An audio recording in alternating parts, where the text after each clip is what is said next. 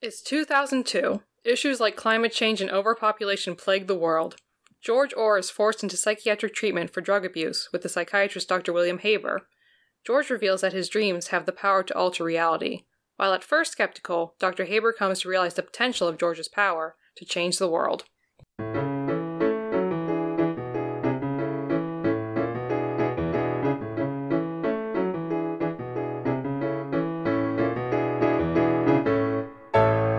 Hello and welcome to Treat Yourself, a book club podcast where each month we read a book and come together to discuss it.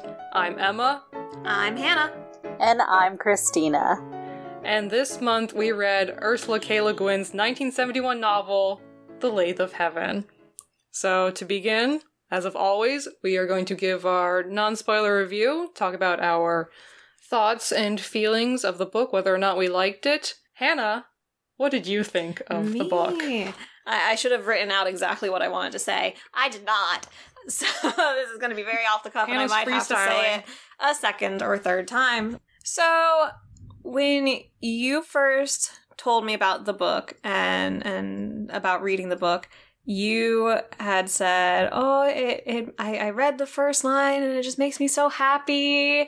And so I was like, oh, okay, this will be a happy book. It'll make me feel happy. And then I get the book in my hand and the quote on the front is, mentions, "It breaks my heart." And I was just like, oh no, this is not going to be what I thought it was. I thought it was going to be a really uplifting, get me out of my depression type book, and it was not. That being said, it was definitely a very interesting book. It went places I did not necessarily expect it to go. There were some cute scenes, more romance than I thought, especially for you who does not care for romance. Mm-hmm. But yeah, I enjoyed it. It was not the happy book that I thought it was going to be from your It Makes Me So Happy. It made me So, okay, I'm gonna already interrupt Christina before she gets to speak. The reason it makes me happy is because I love the writing. So reading the opening paragraph, I'm just like, wow, this is just such a great opening paragraph. I love it. The writing made me happy, not necessarily the things that were happening. So then for me, I start reading it, and I am very much somebody who loves dialogue. That's where we differ. I love dialogue. I love quick dialogue. I love back and forth. And so then when this book starts off and it's super descriptive and super flat, and which is nice in doses, but is not necessarily my cup of tea. So that's, for my non-spoiler review, I would just say writing format is not necessarily my cup of tea, but the story itself was a good story. Wow. Christina, what did you think? Okay, so I'm glad you mentioned the first paragraph, because as soon as I read the first paragraph, number one, jellyfish are like my favorite sea creatures, so I was pulled in with that. And just the description, I was like, immediately, like, my mind, the gears were already spinning. Like, what does this have to do with the novel? Where is this going to go? Because I know it is going to be a metaphor for something. And I love this book. It was nice and short, which I appreciate. But it packed so much in. But at the same time, like, at the end of the book, I wasn't wanting more. Like, I thought it ended really well. Like, I loved it. I didn't think it needed to be longer. I thought if it was longer, then it would have gotten too bogged down with minutia and whatnot. But I thought it was perfect. I really loved everything about it. Yeah. I really liked it. I actually thought that the romance part was like my least favorite part of the novel. Because it didn't make sense to me. But I can see that. Yeah. Yeah, no, my main thing with Rose is, again, I was just surprised that a book that Emma chose would have any inkling of I was expecting there to be no romance in this book. An anti-romance novel. Yeah, because you shy away from that. So I wasn't expecting there to be any. I shy away from bad romance. Which is all. Oh, man. So, for me, I had to read this book in college. So, first of all, very pleasantly surprised that a book that I had to read was even remotely good. What class was it for? It was an American literature class. Okay. So, for me, I had, like, the most personal experience I've ever had reading anything, because I start reading this book and I'm like, oh my god, this is my life. It's not at all, because it's a very fictional book. I cannot control reality with my dreams. I was just about to ask. But, so, I had never realized that I had never really been able to relate to a fictional character before.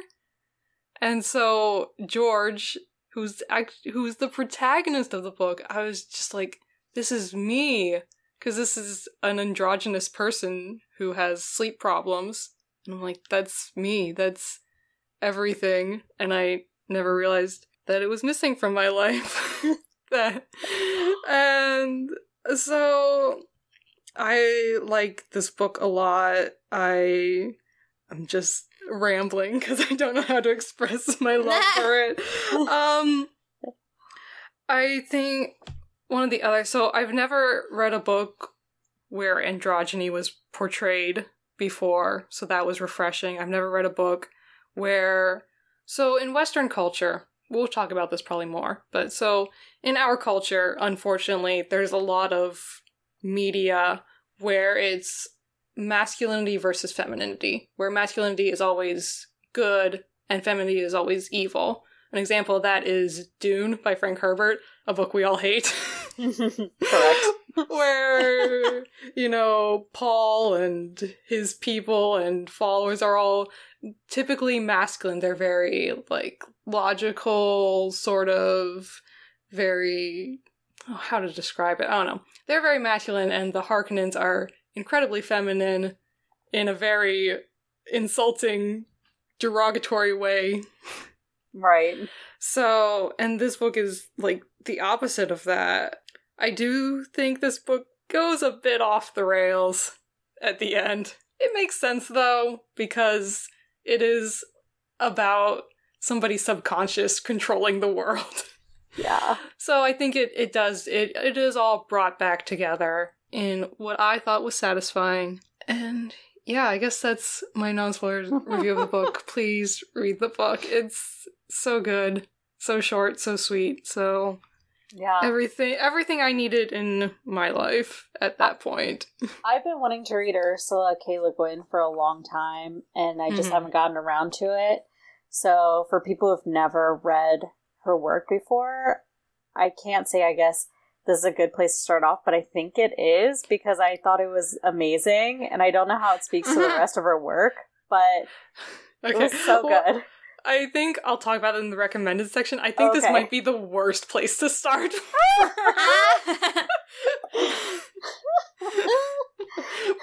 Alright, let's get into our spoiler discussion. Let us discuss this book completely, thoroughly, everything. So many long paragraphs. That's my biggest complaint. That's your spoiler? I know, I should have included that. It's my brain cannot handle long paragraphs. I don't know. I needed to, get the bookmark and cover up and stop because my eyes bounce so easily. So when the doctor goes on forever and ever about his machine and the different types of sleep, my mind was bouncing around. So basically science fiction isn't for you. No, not long descriptions of science fiction that end up being repeated later. Too long paragraphs. That's very interesting, but also now that I think about it, all the books that you've chosen have been very dialogue heavy. Hannah has a type. Yes. And that is okay. So where do you want to start, Emma? Alright, so chapter 1, the opening of this book. I love this first chapter. Yes. I highlighted so many paragraphs just because I loved the descriptions that she gave. Mm-hmm. And the first chapter is definitely one, like, this is a book where you finish reading the book and you kind of want to go back to the first chapter a little bit. And it kind of makes more sense as the book went on.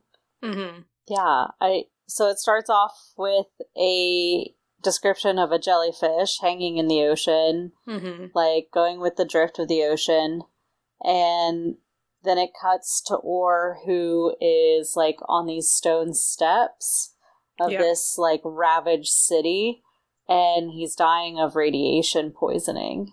And it's so crazy, like, and, you know, I'm fresh off of just watching Chernobyl and whatnot, so those images put in my mind of what radiation sickness is and looks like are so fresh, and it just is haunting to think of this world that he's living in. And it gets kind of confusing when it jumps to the second chapter and it's different.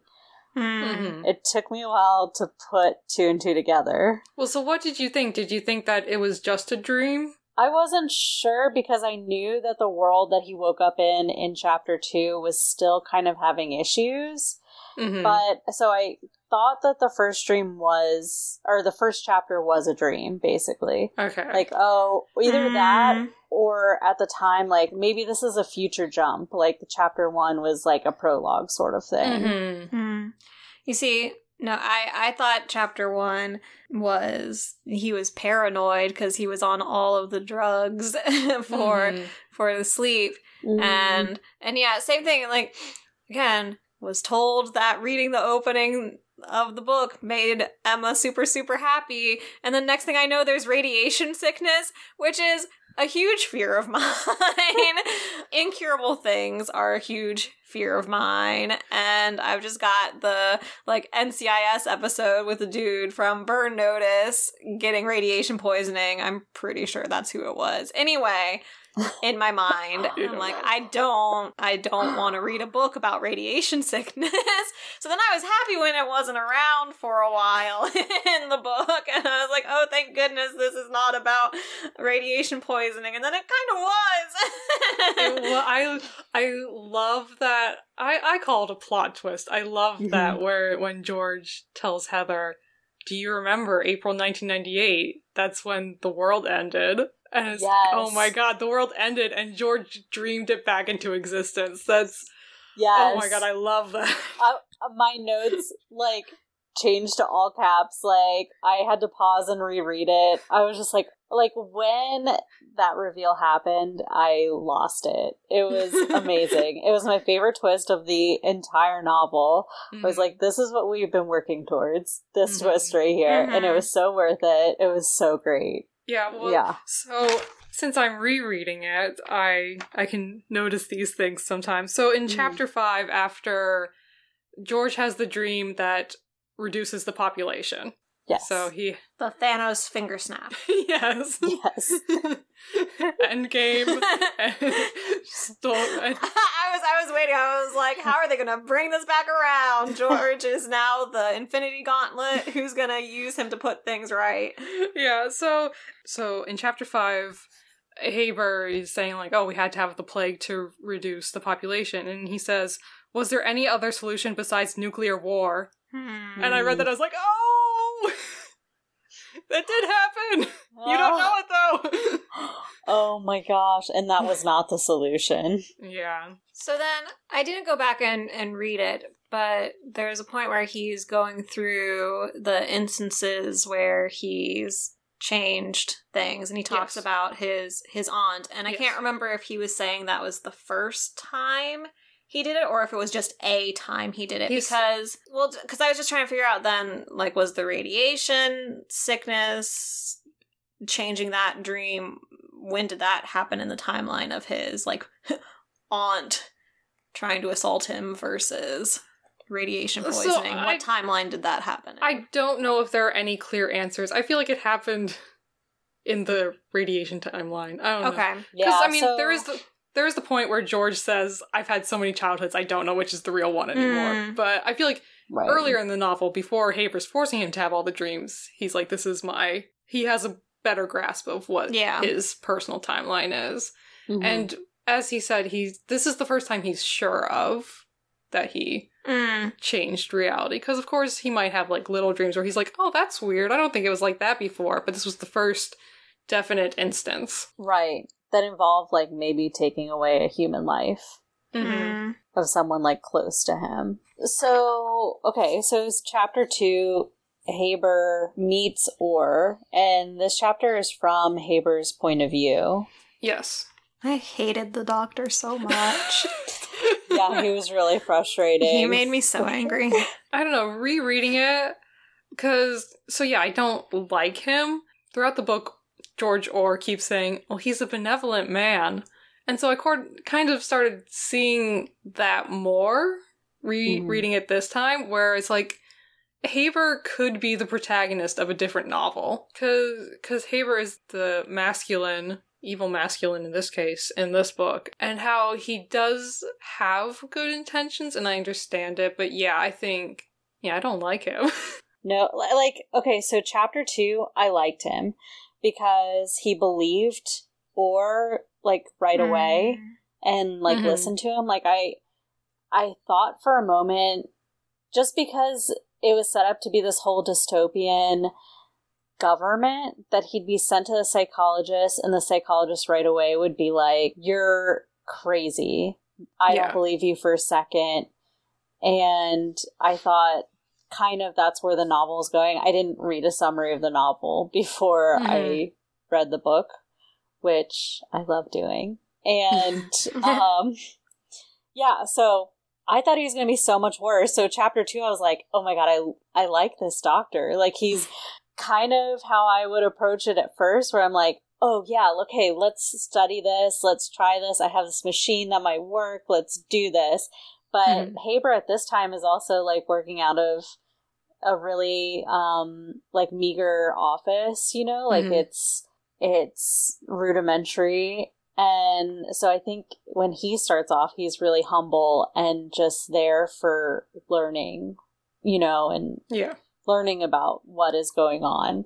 So his character definitely changes, but I did like him at first. And also I love how everyone, when they first meet Orr, like, their first impression of him is that he's timid and weak and boring. But then almost the next line later, like, after he speaks, they're like, oh, wait, no. This guy has stuff going on. He's kind of cool. Yeah, I know. So, George is, you know, I love him so much. Yes. So, yeah, so they're always talking about, oh, he's so passive, he's so average, and they're talking about how weak and timid he is, and, you know, Haber's trying to get George to explain, oh, George, what's your problem? What's your problem? And he's like, oh, I already know what his problem is. He doesn't need to tell me. And then Haber will, like, start correcting George when in their conversations, and that's when George stands up for himself. Immediately, even in the second chapter, where he's very sure of what he knows. And so Haber doesn't really recognize that as strength at that point. He's still just like, oh, it's just passive, feminine man. He's very milquetoast. Yes. Which is a word I learned. Spelled like milquetoast. Yes. But yeah, I don't know. The doctor just, even in his, I don't know, I didn't care for him even in his first, because, like you were saying, all of his interrupting and assumptions and all of his, like, I know what's going on, and then all, like, oh, go to sleep, John? Wait, Yes. what was his name? Oh, yeah. And I was like, you just hypnotized this man and you don't even remember his name. Like, that made me so mad. For a long time, I was like, is George even his real name? Or was that the name that Haber just came up for him when he was hypnotized, and now he thinks that's his name, or he's just going by it because he doesn't want to correct him? Oh, no. That would be great. He dreamed it into existence. Yes. He told me my name is George. Because I think at one point when he's introducing himself to Heather, he's like, well, I go by George, or something. He says it kind of oddly to the point where I'm like, people call me George, and I'm like, oh. What else would they call you? Yeah, I'm like, do you have a real name that Haber doesn't call you by? Like, Well, so this is kind of a tangent. I watched American Masters last night, which was about Ursula K. Le Guin. Mhm. And so in other books of her, she has the concept of having a true name where, that's secret, because if somebody knows your true name, they have power over you. Yeah. I don't think she's using it here, but it is something that's in her other books. Well, I mean, in that respect, Haber has his true name and has power over him. Mm-hmm. So maybe he should have lied about his name. Then he wouldn't be able to hypnotize him for real. Yeah, probably couldn't do that since it was, government ordered Yeah. Oh, true. therapy. Right. Just, I know that's not your name. Exactly. You can't convince me otherwise. Yeah, so chapter 2 is when Haber sees for the first time that Orr is able to change things. He changes the painting in his office from Mount Hood to the horse that kind of looks like Dr. Haber. Yeah. Which is amazing.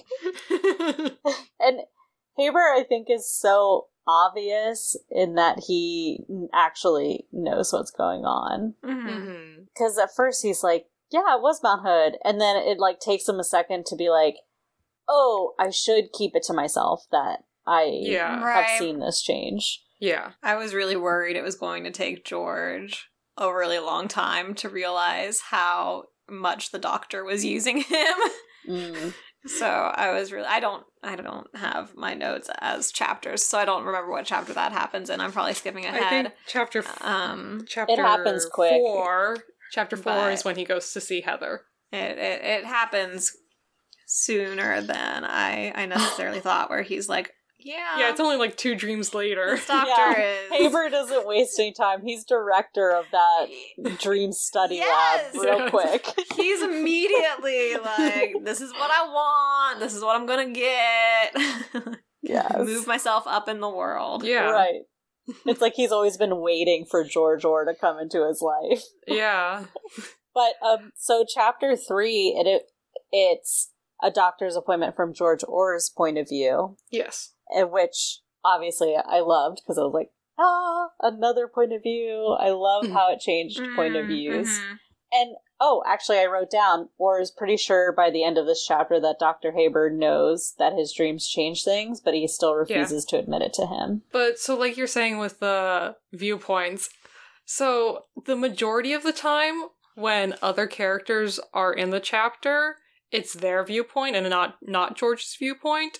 Mm-hmm. And I think that's so great because George is so passive that he's not even the main character in his own novel. Yeah. That it's always what other people think of him. Yes. Oh my gosh, and Heather is so aggressive towards her thoughts of him. I almost think more aggressive than Haber. Mm-hmm. Well, so then chapter 4 is when he goes to meet Heather. Mm-hmm. And talking about George being a bug and saying, he wouldn't even squish if I stepped on him, he would just kind of crumble, I guess. Oh my gosh. That's the chapter where I had to turn and see when it was written because she's thinking about other cases, I guess, that she's heard of. I don't think that they were cases that she had done because she was a lawyer. Yeah. About other cases, and she starts talking about how there was the gay guy who accused the hypnotist of turning him gay, but then he ended up being a pedophile and trying to get with 12-year-old boys, and that I just had to look up when that was because I was like, that's such a stereotype of the time it was written. So I guess but it still took me aback a bit to see that in the book.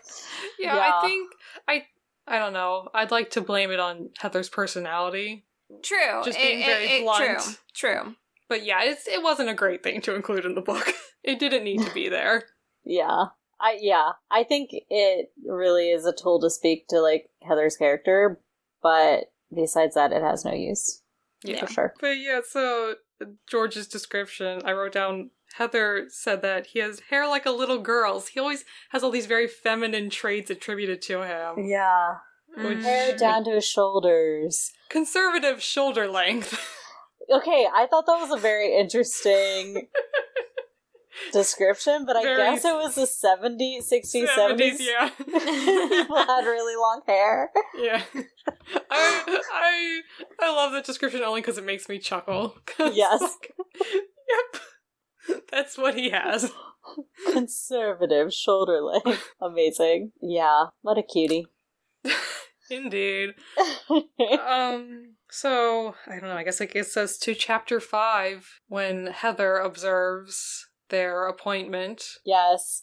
Okay, this is another moment that I wanted so badly to happen. I was like, they're not going to give it to us. They can't. Like, why would they give us something so great? And they do. Heather sees it and she notices the change, which is like the best case scenario. Yeah. Amazing. So, and Haber tries to give Orr under hypnosis some like very vague, let's make the world a better place. Yeah. Sort you of. won't be so crowded anymore. Yeah, exactly. Like, You're really nervous about overcrowding. And I was like, I feel ya.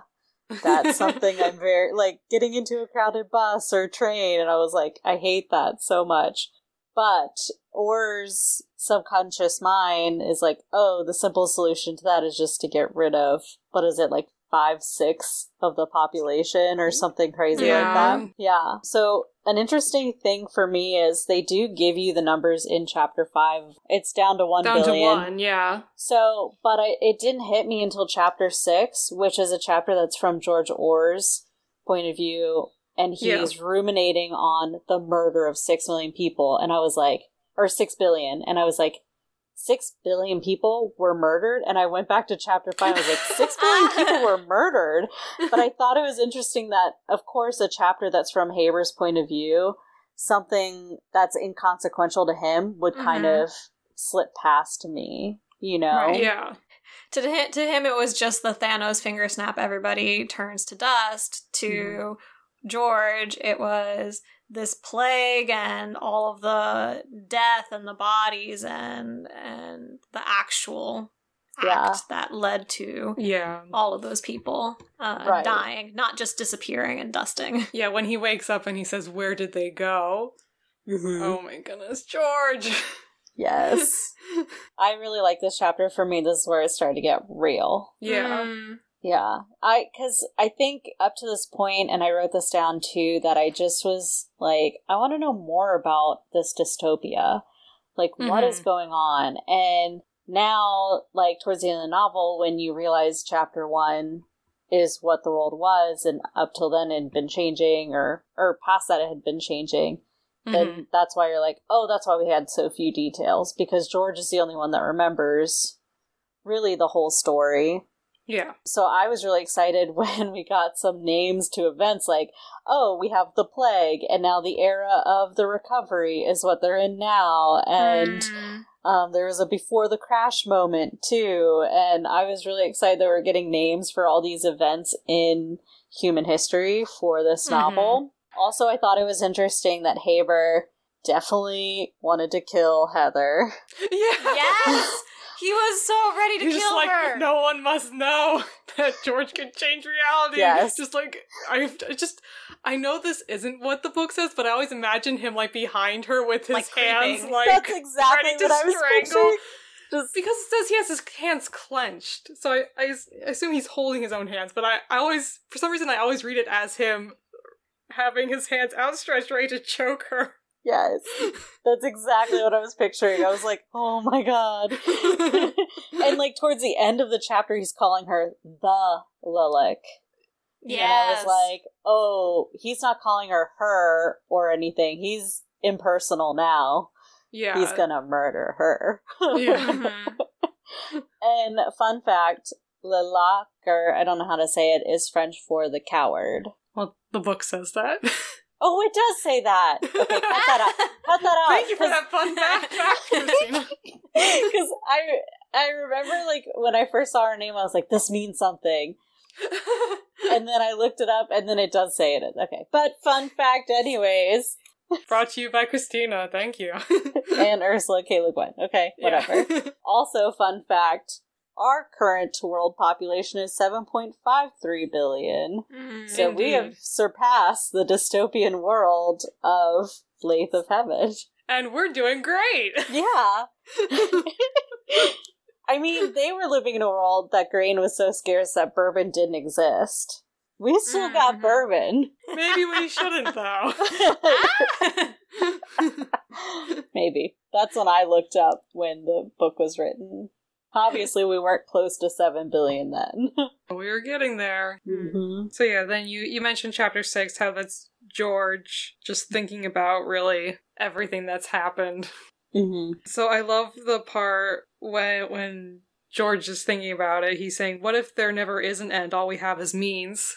How Haber keeps saying, the ends justify the means. Like, what if there is no end? I wrote down that exact same quote. I loved it so much. Yeah.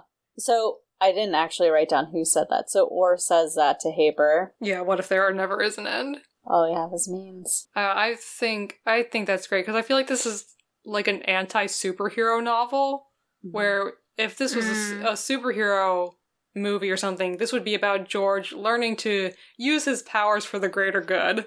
And instead George is like, no, I should just be a part of the world. I don't want to change anything because I can't just keep changing things forever. There's always going to be a problem.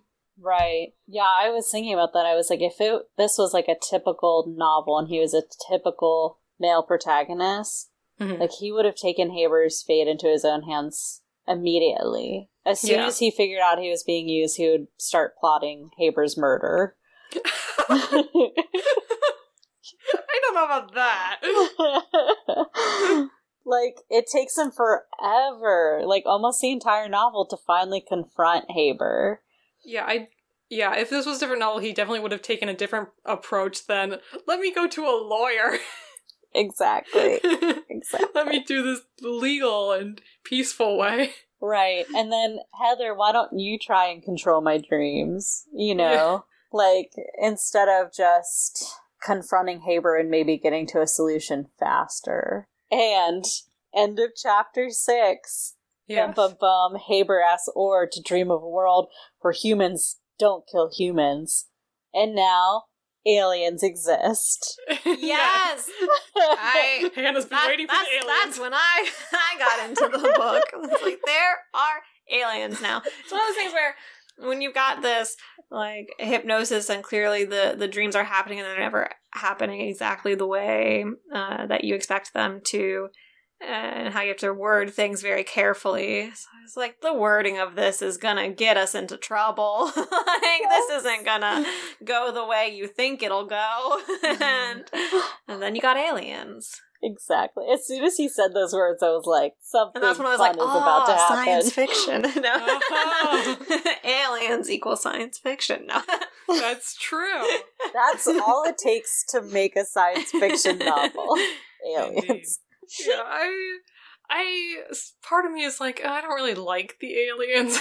I love the aliens. The best part of the book, the best image from the entire book is at the end when he's in his little store and there's just that giant turtle alien holding a whisk. I drew a picture of that. It is the best part of the whole book. That made me smile, and I was like, okay, it is a happy... Yes, that's a beautiful picture. We need a picture of that picture. We do. It was such a... That moment. It's like, yes. See, I always thought, because once the aliens are introduced, I feel like they're so dominant in the book. I feel like they're too much there. But I kind of like them, because in my mind, George dreams up his own solution to his problem. Right. Where the aliens are the ones who help him out in the end. Yeah.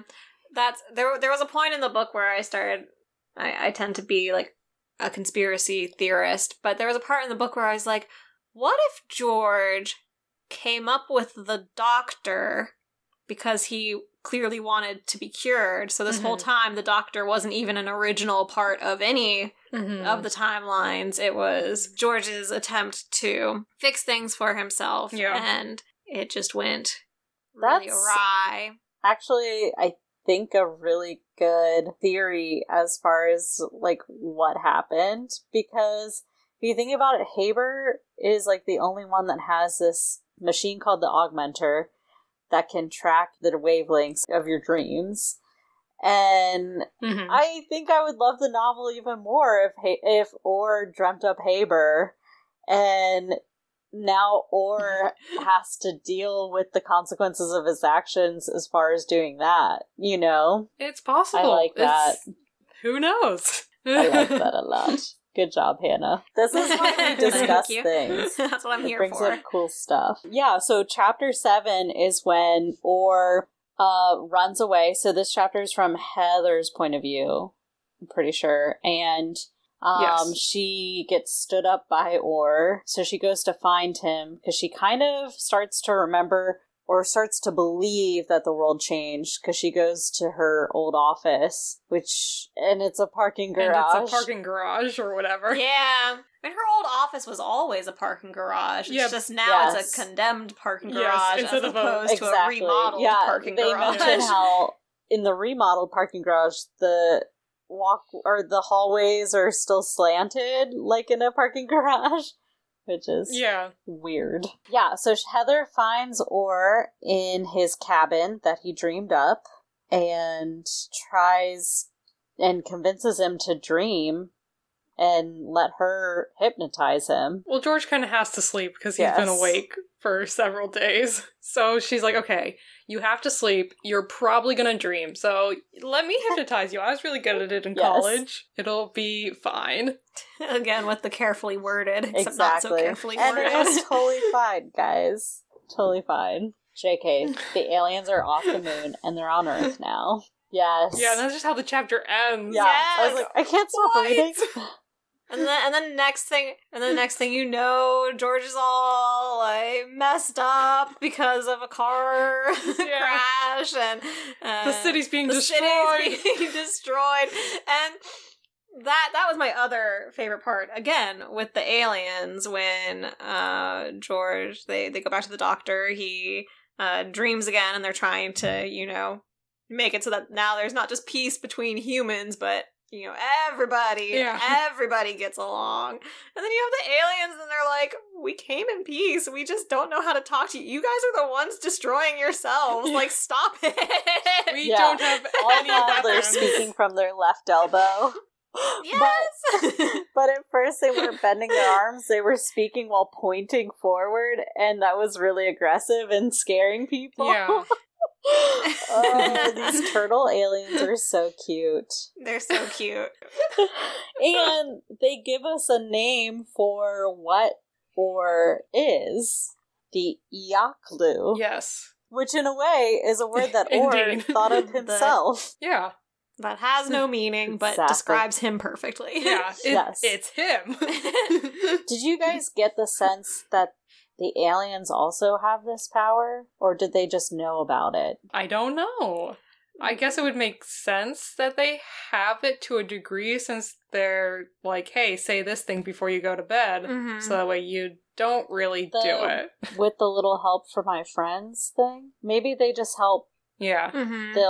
They hear that line and then they come to, help suppress the dreaming ability. If you remember, so basically the solution to George's problem is he needs a little help from his friends. He gets the Beatles record and that inspires him. So, okay, that's the solution to his problem at the end. But if you remember at the beginning, when they ask him, where did you get all these drugs? He says, friends. He doesn't say any names. Friends. He gets help from his friends. Then when he started being with Haber, he didn't have any friends to help him out. But then sort of reminded, I can't just be by myself. I can't solve this by myself. I need help. I was a little confused about that, because in the first chapter, it's all like, my friends were helping me get all this medicine, but then as soon as he goes into the therapy and everything, there's never any friends. Well, yeah, so I don't know if they're really friends, but I think that was just that's just the word that he came up with at that moment in his drug-addled state. Yeah. Right. I mean, where he didn't want to turn them in. And also with the government watching him so closely, he can't really afford to have friends. in that capacity anymore. Friends, drug dealer friends. Yeah. Yeah. Oh, and then, okay, I wrote down this quote. The aliens say this to Haber when they bust into his office. Great destruction follows upon unfounded fear.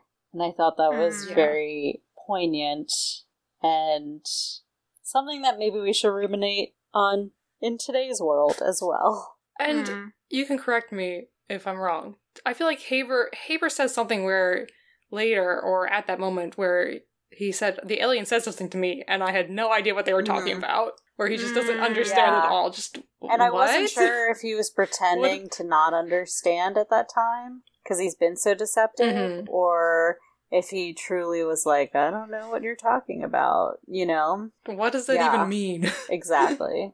He could be like so like caught up in his agenda that he really just does not understand that he's doing anything wrong. Yeah. That's how I took it.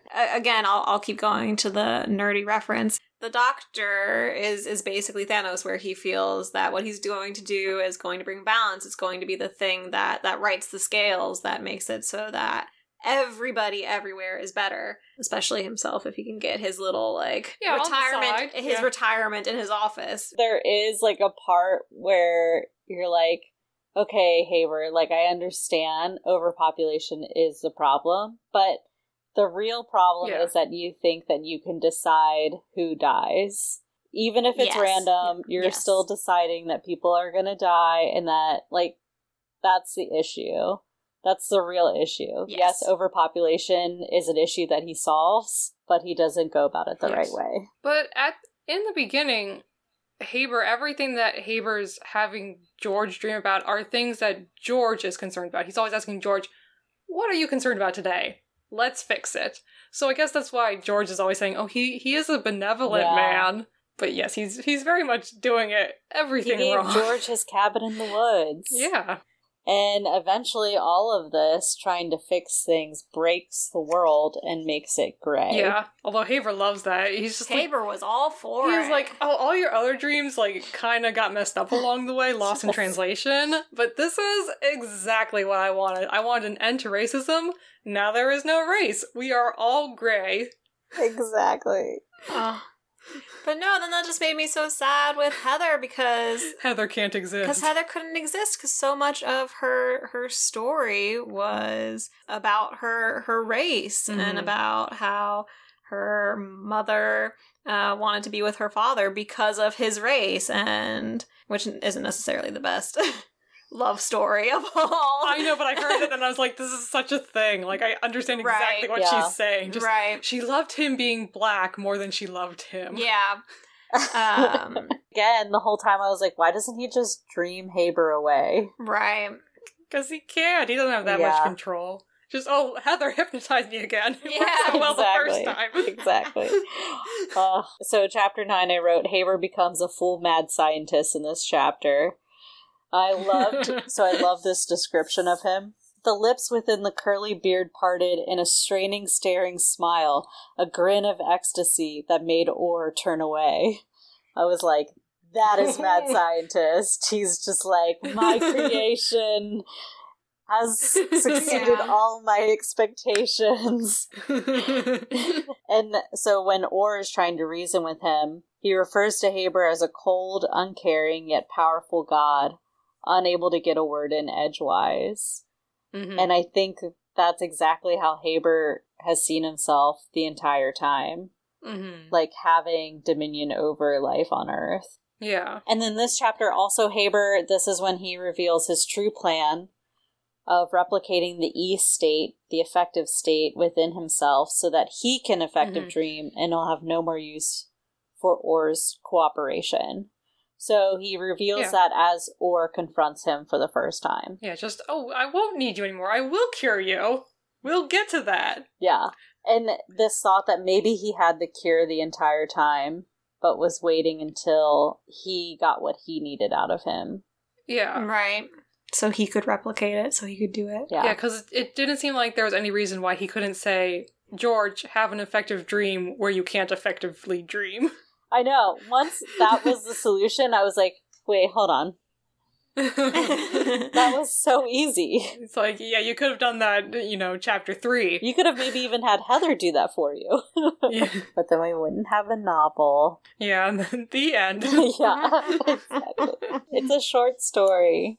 I feel like chapter 9 to the end is all sort of one significant chunk of the book, because now we're living in a gray world with aliens and without Heather, and this is all about George being like, okay, I need to fix this. I need to stop Haber. Yeah. And actually, so the opening quote for chapter 10, it was in French. It was a quote from Victor Hugo, Les Contemplations. Mm-hmm. But translated to English, it says, awakened, he descends the other slope of the dream. And I was like, I just freaked out because I was like, this is where we are. Like, he's gone through it, and he's coming up the other slope now of this dream. He's ready to combat Haber. He's ready to take fate into his hands. Like, yeah. Finally? Like, I understand he's passive. I appreciate that, but it's like, yes, let's do this. Mm-hmm. Let's set things right. Let's bring color back into the world. Let's bring Heather back. Mm-hmm. I was ready. Yeah, I was so ready. Yeah, so this is when we, have confirmation that the aliens do know what's going on, because Orr created the aliens, so, of course, so that was a cool fact. And then, at the end of chapter 10, Haber has the power now, and literally, I kind of did not know what happened at all. I got confused. So at the end. Yeah, so Haber is going to impose the power on himself. Yeah. Haber begins to effectively dream, and I feel like he begins to see what the world was like post 1998. Mm-hmm. And that he starts to sort of create that world, and that world sort of starts coming to life until George stops him. And then that's why at the end Haber is in the mental institution, because he's seen a reality that does not exist, and he can't handle that. I was getting ready to be super annoyed because it starts off and it got me because they're like, George is in the mental institution, and I was like, damn it, Yeah. no, what? He's gone through so much. This shouldn't be his end. And then it was just to visit the doctor, and I was like, thank God, this is what I wanted. Yeah. So beautifully written. I had the same little, heartbeat skip. I was like, oh my God, no. This can't be it. He has to be with Heather. And he still wasn't, but they had the cutest scene at the end of the novel. That was super cute. With the turtle and the whisk. Yes! That was my favorite. The whisk was so tiny compared to him. And he's like, I don't know what to do with this whisk, because these humans are just talking to each other, and I don't know what to do. So cute. So cute. Even though they don't have faces. Yeah. But it would have been cuter if they had faces. Okay, I guess. 'Cause I'm glad you guys like the aliens. Yeah. But, okay, so there was also a part of me, so, when Haber puts Orr in that last dream that's like, you can't effective dream anymore, and then that's it. So, Orr says, before he goes to sleep, with a little help from my friends or whatever, before he goes to sleep. So does he not actually effective dream, or... I don't know. In my opinion, I think he still has a bit of the ability to effectively dream. Mm-hmm. But I just think he has control of it now. Mm. And I don't think Haber's last hypnosis session worked at all. Mm-hmm. I got the feeling that his last, that Haber's effective dream didn't work because Orr had a little bit of control and kind of made it so that he would come out of it super catatonic. Don't know. Yeah, I think this book, I feel like this book is, up to the reader, but in a better way than just leave it up to your imagination. Mm-hmm. When books do that, it's like, no, tell me. I feel like this book is, you can have your explanation, and it's correct. Yeah. It was a satisfying ending. It's one of those things where throughout it, I'm thinking, oh, how are they going to reset everything? How are they going to, get it back to a normal? And so I'm really happy that, the aliens are still there, because otherwise we wouldn't have had the cutest scene in the book. Yeah, exactly. So, not everything needed to be reset completely to the way it was before in any of the timelines. Just now, this is our reality. Well, yeah, as Heather says at the end, you couldn't come up with a better reality for us. Oh man, I know. And George says, it's the one we got. And it's so nice. I mean, I assume he still has that great cabin on that sweet piece of land in the National Forest, so... I don't know. Oh, hopefully. I feel like he should get something for all of his. He got that really cute shop that he designs kitchenware that is for. Pretty cute. He got his dream job with his alien friend boss. Yeah, his boss, who's an alien. I love it so much. Who is also like, just do whatever you want. Going back, I think when I first started to relate to Orr was one line that I wrote down where Orr had the tendency to assume that people knew what they were doing, perhaps because he generally assumed that he did not. I was like, yes, Orr, that is me. I wrote down that exact line because I think I had the same experience when I first read it, where I'm just like, oh. This is me, I get you, this is exactly it.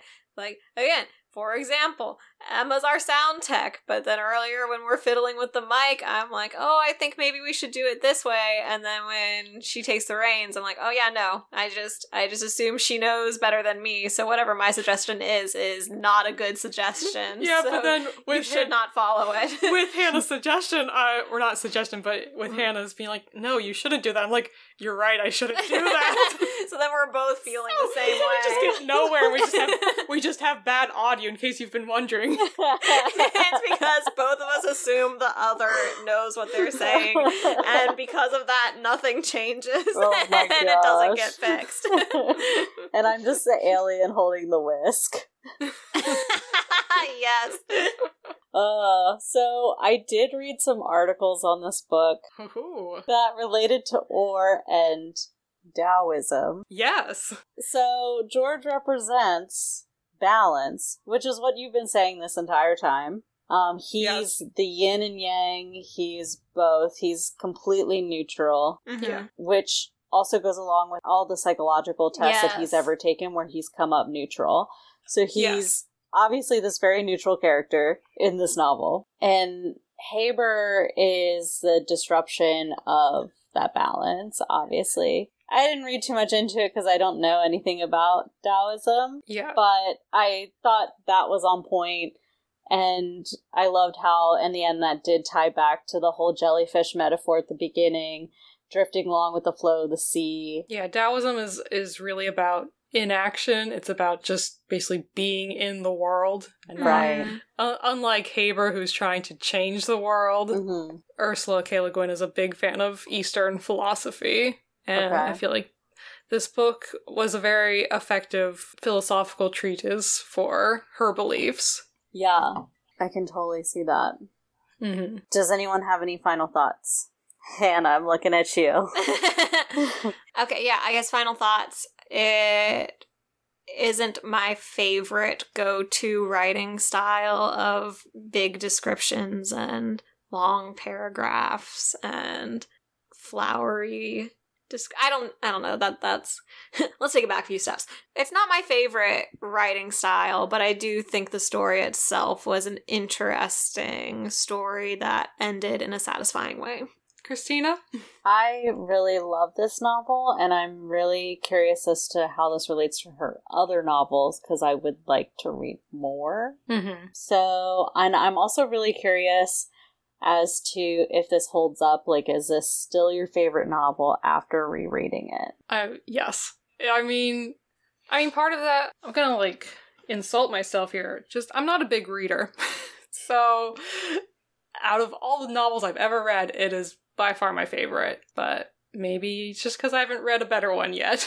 Right. So, I love this book. as I said at the beginning, it was very personal for me. And, you know, I am George, and I love George, and George helped me love myself just a little bit more. So I love that. I owe this book a lot. But okay, that's enough discussing. Let's Alright, before we close out this episode, I hope we all have some book recommendations, because I would love to know what is like this book. What else can I read that is just like this? Hannah, do you want to go first? I have a recommendation. I don't think it is a book that you would ever read because romance features in it heavily. So there's a book series by Maggie Stiefvater called The Raven Cycle. It's 4 books. And this is a very loose connection, and I don't want to say too much because I don't want to give anything away for the series, but dreams do feature heavily in the series. Not necessarily in the first book, but definitely throughout the series. So if you want another... This one is more of a supernatural take on things, not so much a science fiction take. Mm-hmm. But if you do want something that still has that dream element as a big portion of the book, then go to the Raven Cycle series. I guess you don't have to say series if it's already a cycle. Go to the Raven Cycle. And I would suggest you check that out. All right. Christina, any recommendations? So this book reminded me, like, crazily of Brave New World, which might be obvious to say. I don't know. Because there's, like, you know, the government is giving everyone these prescriptions, and it's this dystopian world. But there's even a line in one of the chapters. Oh, yeah, I remember that where they say Brave New World. Yeah, they say it. She says it. They say Chapter it straight 6. out. Chapter 6, but that was in the old world now, not in the Brave New one. And I was like, I noticed that. this is a nod to Huxley, obviously. Brave New World was written in 1932, so like about 40 years before Lathe of Heaven. That was my favorite book in high school, and so it definitely harkened back to that novel specifically for me. All right. So I've got a long list of not recommendations. All right. So I've got some bad news about Ursula. Oh no. So I've only ever read The Left Hand of Darkness. Is the only other Ursula K. Le Guin book I've read. And it is not like this book at all. Okay. Is that the one where it's like a guy goes to this world that's like all women? No, he goes to a world where everybody's androgynous. There is no gender. Oh, okay, gotcha. Mixing up with Herland a little bit. All right, so Ursula K. Le Guin said that this book was basically her attempt, not really attempt, but sort of an homage to Philip K. Dick. So I'm not sure this book is really like her other books, but I want to read everything she's written. Still, I think I tried doing that right after I'd read this book, and I started with Left Hand of Darkness because it's her most famous book, and it is not this book at all, so I was a little turned off by that, but I think 2020 is going to be the year of Le Guin for me. I'm going to get back into it. So maybe in the future I will actually have Le Guin recommendations. Right. But for now I don't. So this book unfortunately did not win the Hugo Award for Best Novel in the year of 1971. Robbed. Instead I agree. Instead it was To Your Scattered Bodies Go by Philip Jose Farmer, which I also read because I was like, well, apparently this book is better than my favorite book, so let's go. It was okay. I like the title. Yeah, it's a great title. It's also short. It's a very imaginative and original plot, but it's the first book in a series, and I did not feel the desire to read the rest of the series after finishing it. So there's that. And then our mother read this book. Oh, yes. And I asked her if she had any recommendations, and she said maybe The Chronicles of Amber by Roger Zelazny. but she was like, it's like Hannah's suggestion. It's loosely sort of Right. vaguely related. And then I just wrote, just watch Star Trek. Because Star Trek is nice science fiction. I wrote, if you want to see a bleak but accurate portrayal of the current world, you should watch the Deep Space Nine episode Past Tense, Part 1 and 2. It's not about environmental problems, but it's very just like, oh no, they got this too right. Oh. I love those episodes, so watch them. Nice. That's my recommendation. Nice. All right, so we have to talk about what we are reading next time. Oh! Next time! Hannah's favorite next time, book. we will be reading one of my favorite books. We will be reading Catch-22, and we will be discussing that. So get ready for some World War II action. Indeed. And dialogue. No and long dialogue! There's no There's shortage probably of it. long paragraphs, but there's lots of short, quick dialogue. All right.